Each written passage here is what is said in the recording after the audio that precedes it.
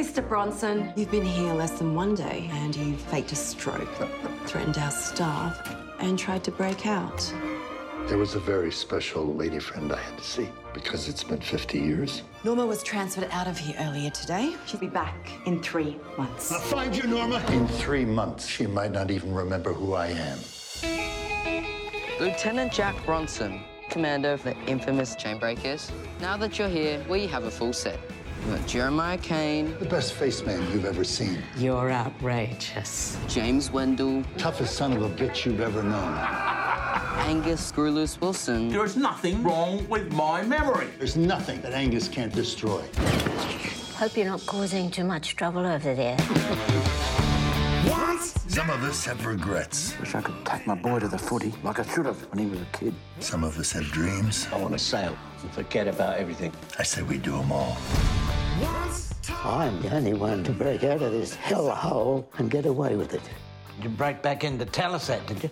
Oh, shut up, you legless pussy. Jesus. Get in the hearse. It's not a gun, that's your finger. I just wanted to take you to the footy, my boy. Can't feel anything in that leg. You gotta get free and turn it up. Open your heart and fill it with love. Woohoo, alright, woohoo, alright, it's gone. If this was your happy ending, what do you imagine would happen next? Pass me the clicker.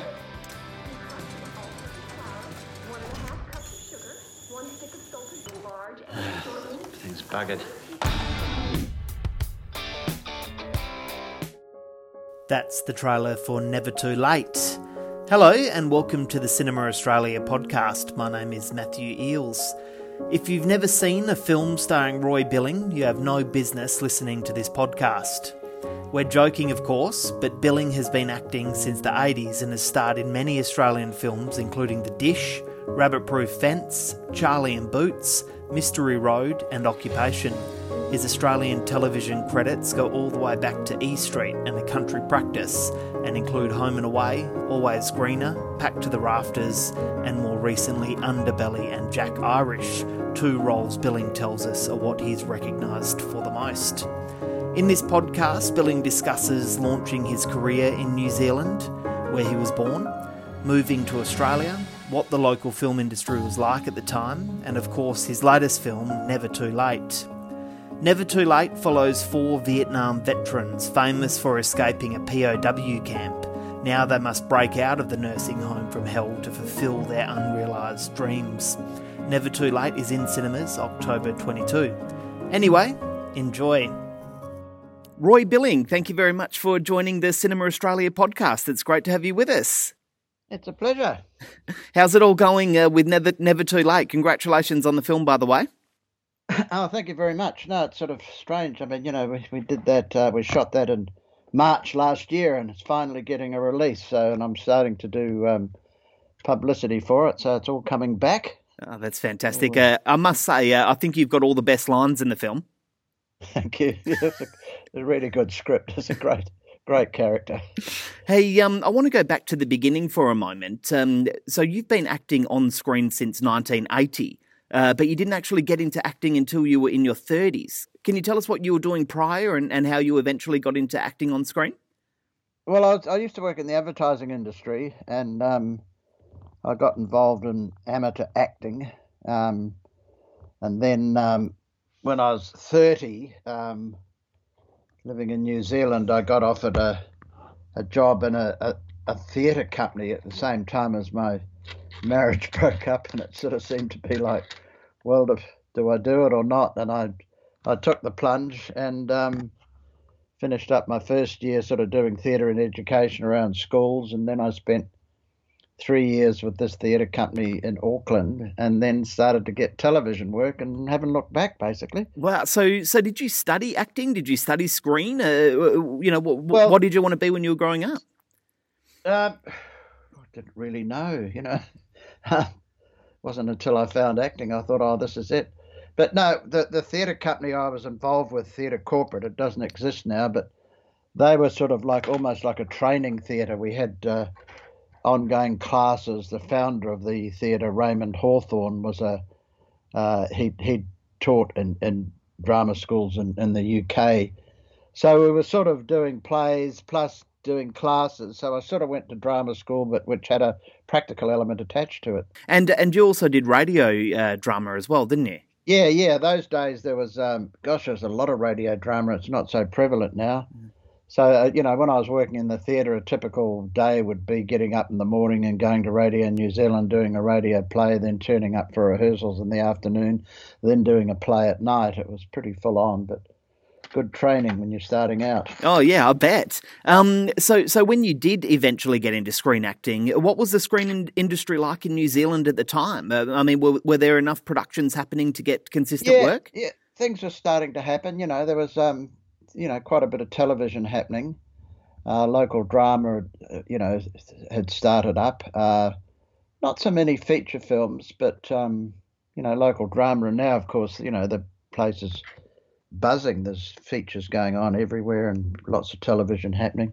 It feels like since Taika Waititi, won the Oscar and became big, that production really seems to be taking off over there at the moment. Yeah, and there's all the Peter Jackson element too, from Lord of the Rings and Avatar, and there's a Lord of the Rings series shooting here at the moment. So there's a lot of offshore production coming in. A New Zealand film that you starred in at the time, back in those days, was Savage Islands with Tommy Lee Jones. What are your memories of that? Was Tommy a big star at the time? He was becoming, yeah. And I had one scene as a slave auctioneer. Filmed up in the Bay of Islands, which was all lots of fun. It was all lots of money spent on it. It was all very exciting at the time. Like every other famous Kiwi, we've claimed you as one of our own. When did you decide to relocate to Australia? I came over there in '89. I've been in quite a lot of stuff here, and it got to the stage where one actor coined the phrase in New Zealand at that time, you get what they call overexposed, which is called success anywhere else, but because it's such a small pool.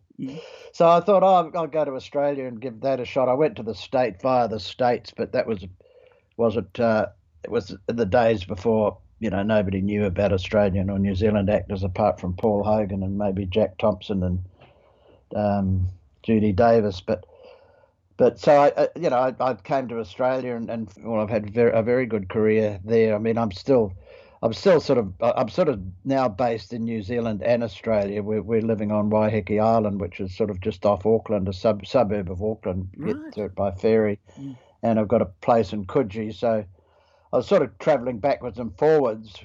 We moved here last year, but because of the COVID thing, this year has been totally different. Last year I was backwards and forwards quite regularly, but this year's a different story with all this coronavirus. I could imagine. Stuff, so it's sort of been basically living on Waiheke Island most of the year, which is one of the best places to be. It's sort of like Byron on an island. Oh, lovely.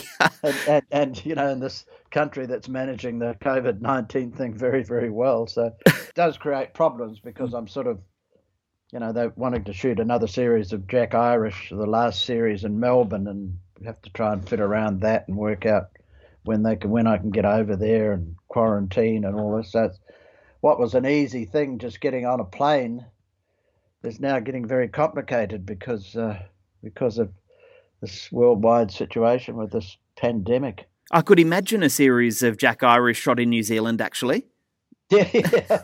I suggested that to Ian Colley, the producer, but too Melbourne-oriented. Hey, before we get into Never Too Late, I just want to ask you one more thing about the industry at the time when you first moved to Australia. How would you compare the Australian screen industry to the New Zealand industry at that particular time? Oh, it was much, much busier, much more work, much more happening, much more happening. So a lot of our listeners will want me to ask you about Underbelly, obviously, and I better do that for them, and your role as Aussie Bob. Would you say that that's the role that you get most recognised for?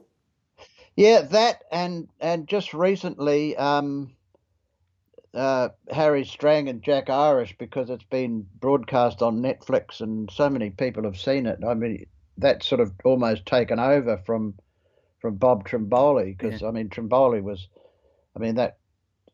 that series sort of had record ratings, and it's been repeated and played all around the world. So, you know, obviously I still get recognised for that. But Jack Irish is slowly becoming almost as equal. Just those two characters people seem to really like. Well, so actually, that's just got me thinking, man. So those are the two characters that you get most recognised for. What would you say has been your favourite character to play? You know, after all these years.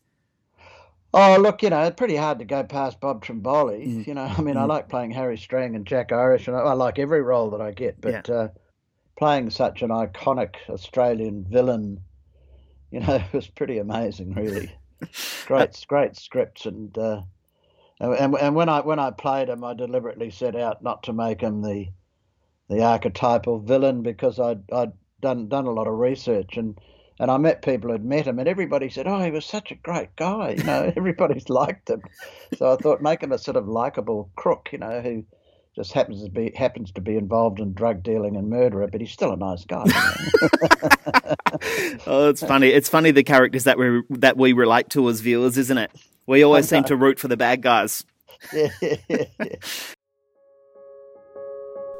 You're listening to the Cinema Australia podcast on Apple Podcasts, SoundCloud, or cinemaaustralia.com.au. So here we are now with Never Too Late. Tell us about the character that you played, James Wendell. Well, James was part of the famous commando group, the Chainbreakers, who were famous for breaking out of a Viet Cong prison camp after being in there for a year, and he's sort of come back to Australia, and basically the backstory is he sort of had post-traumatic stress syndrome, and he turned to a life of crime, having been a very, you know, commando, and he was not a very successful bank robber, and finished up in jail a lot of the times, and actually broke his back while trying to escape from one prison, which is why he's in a wheelchair in the film. So he's sort of, and he's estranged from his son, played by Shane Jacobson, and he wants to get back with him. But so he was, obviously a pretty tough character. They all were, but you know, he didn't follow a straight and narrow path after he got out of the army.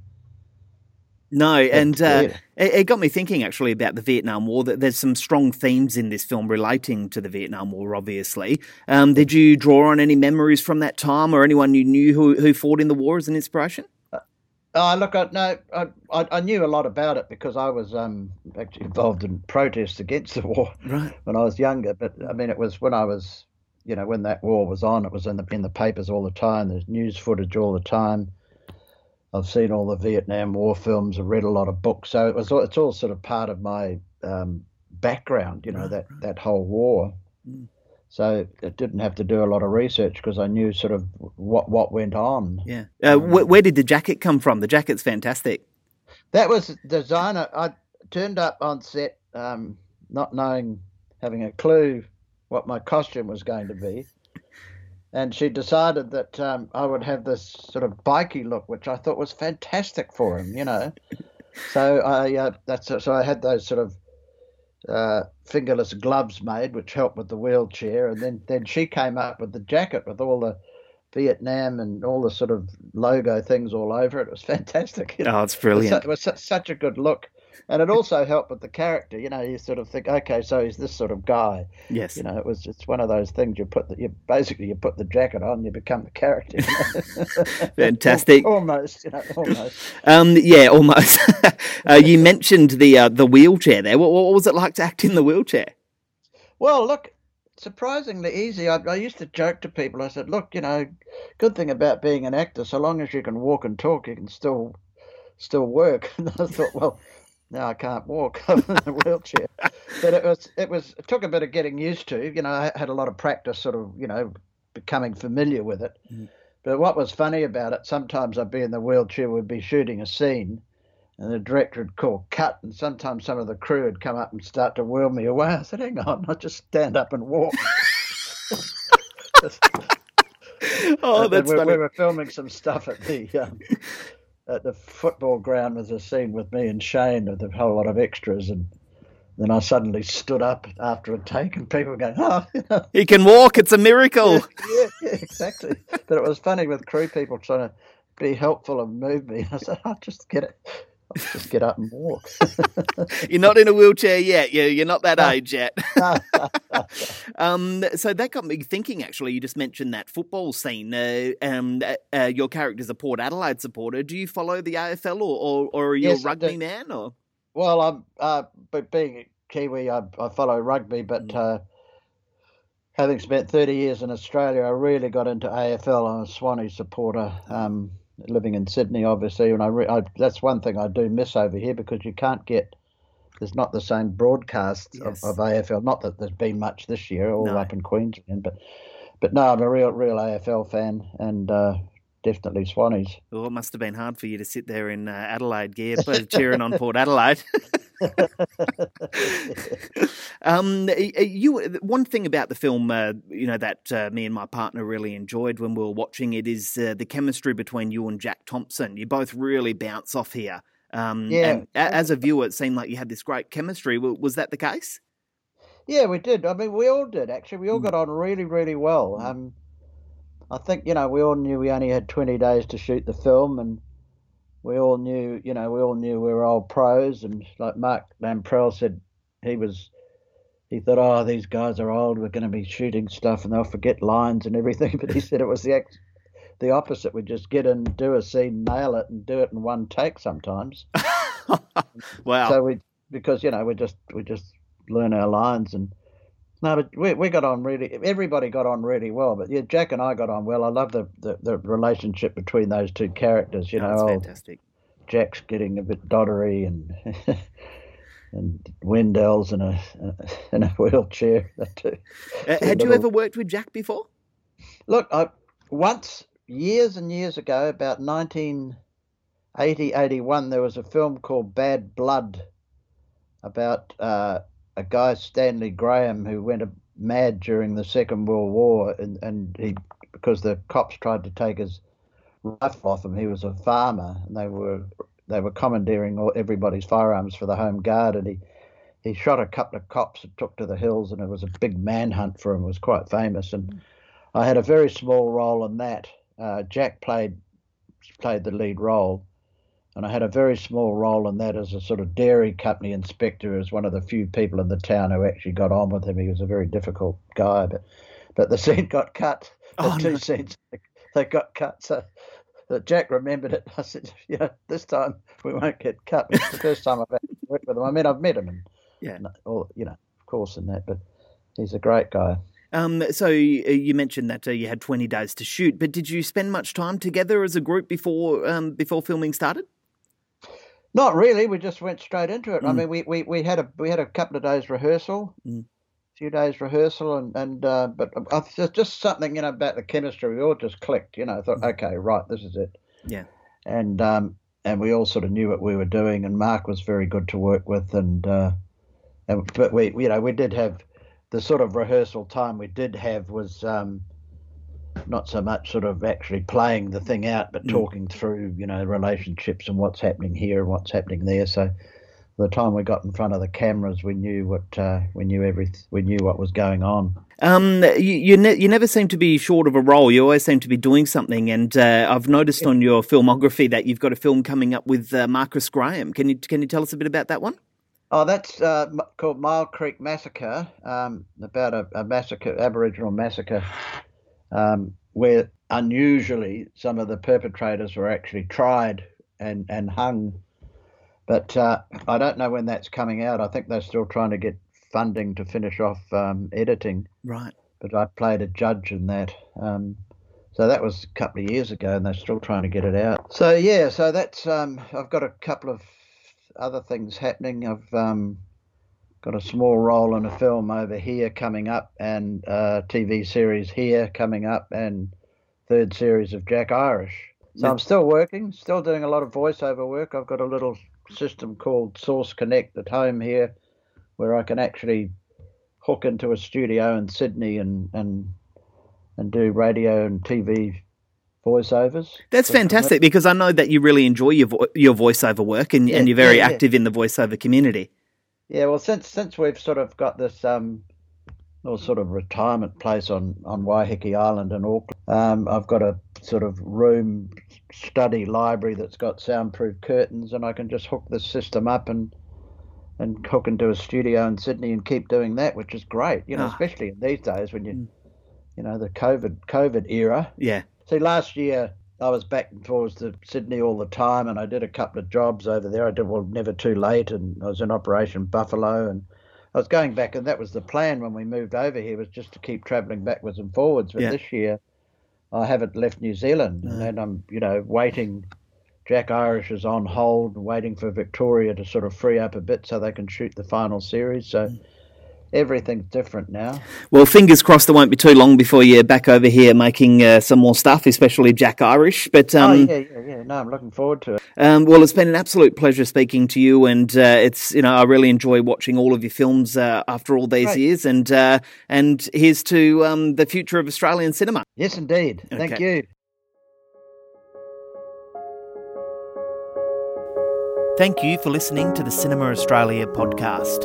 You can keep up to date with all the latest Australian film news, reviews, features and interviews at cinemaaustralia.com.au.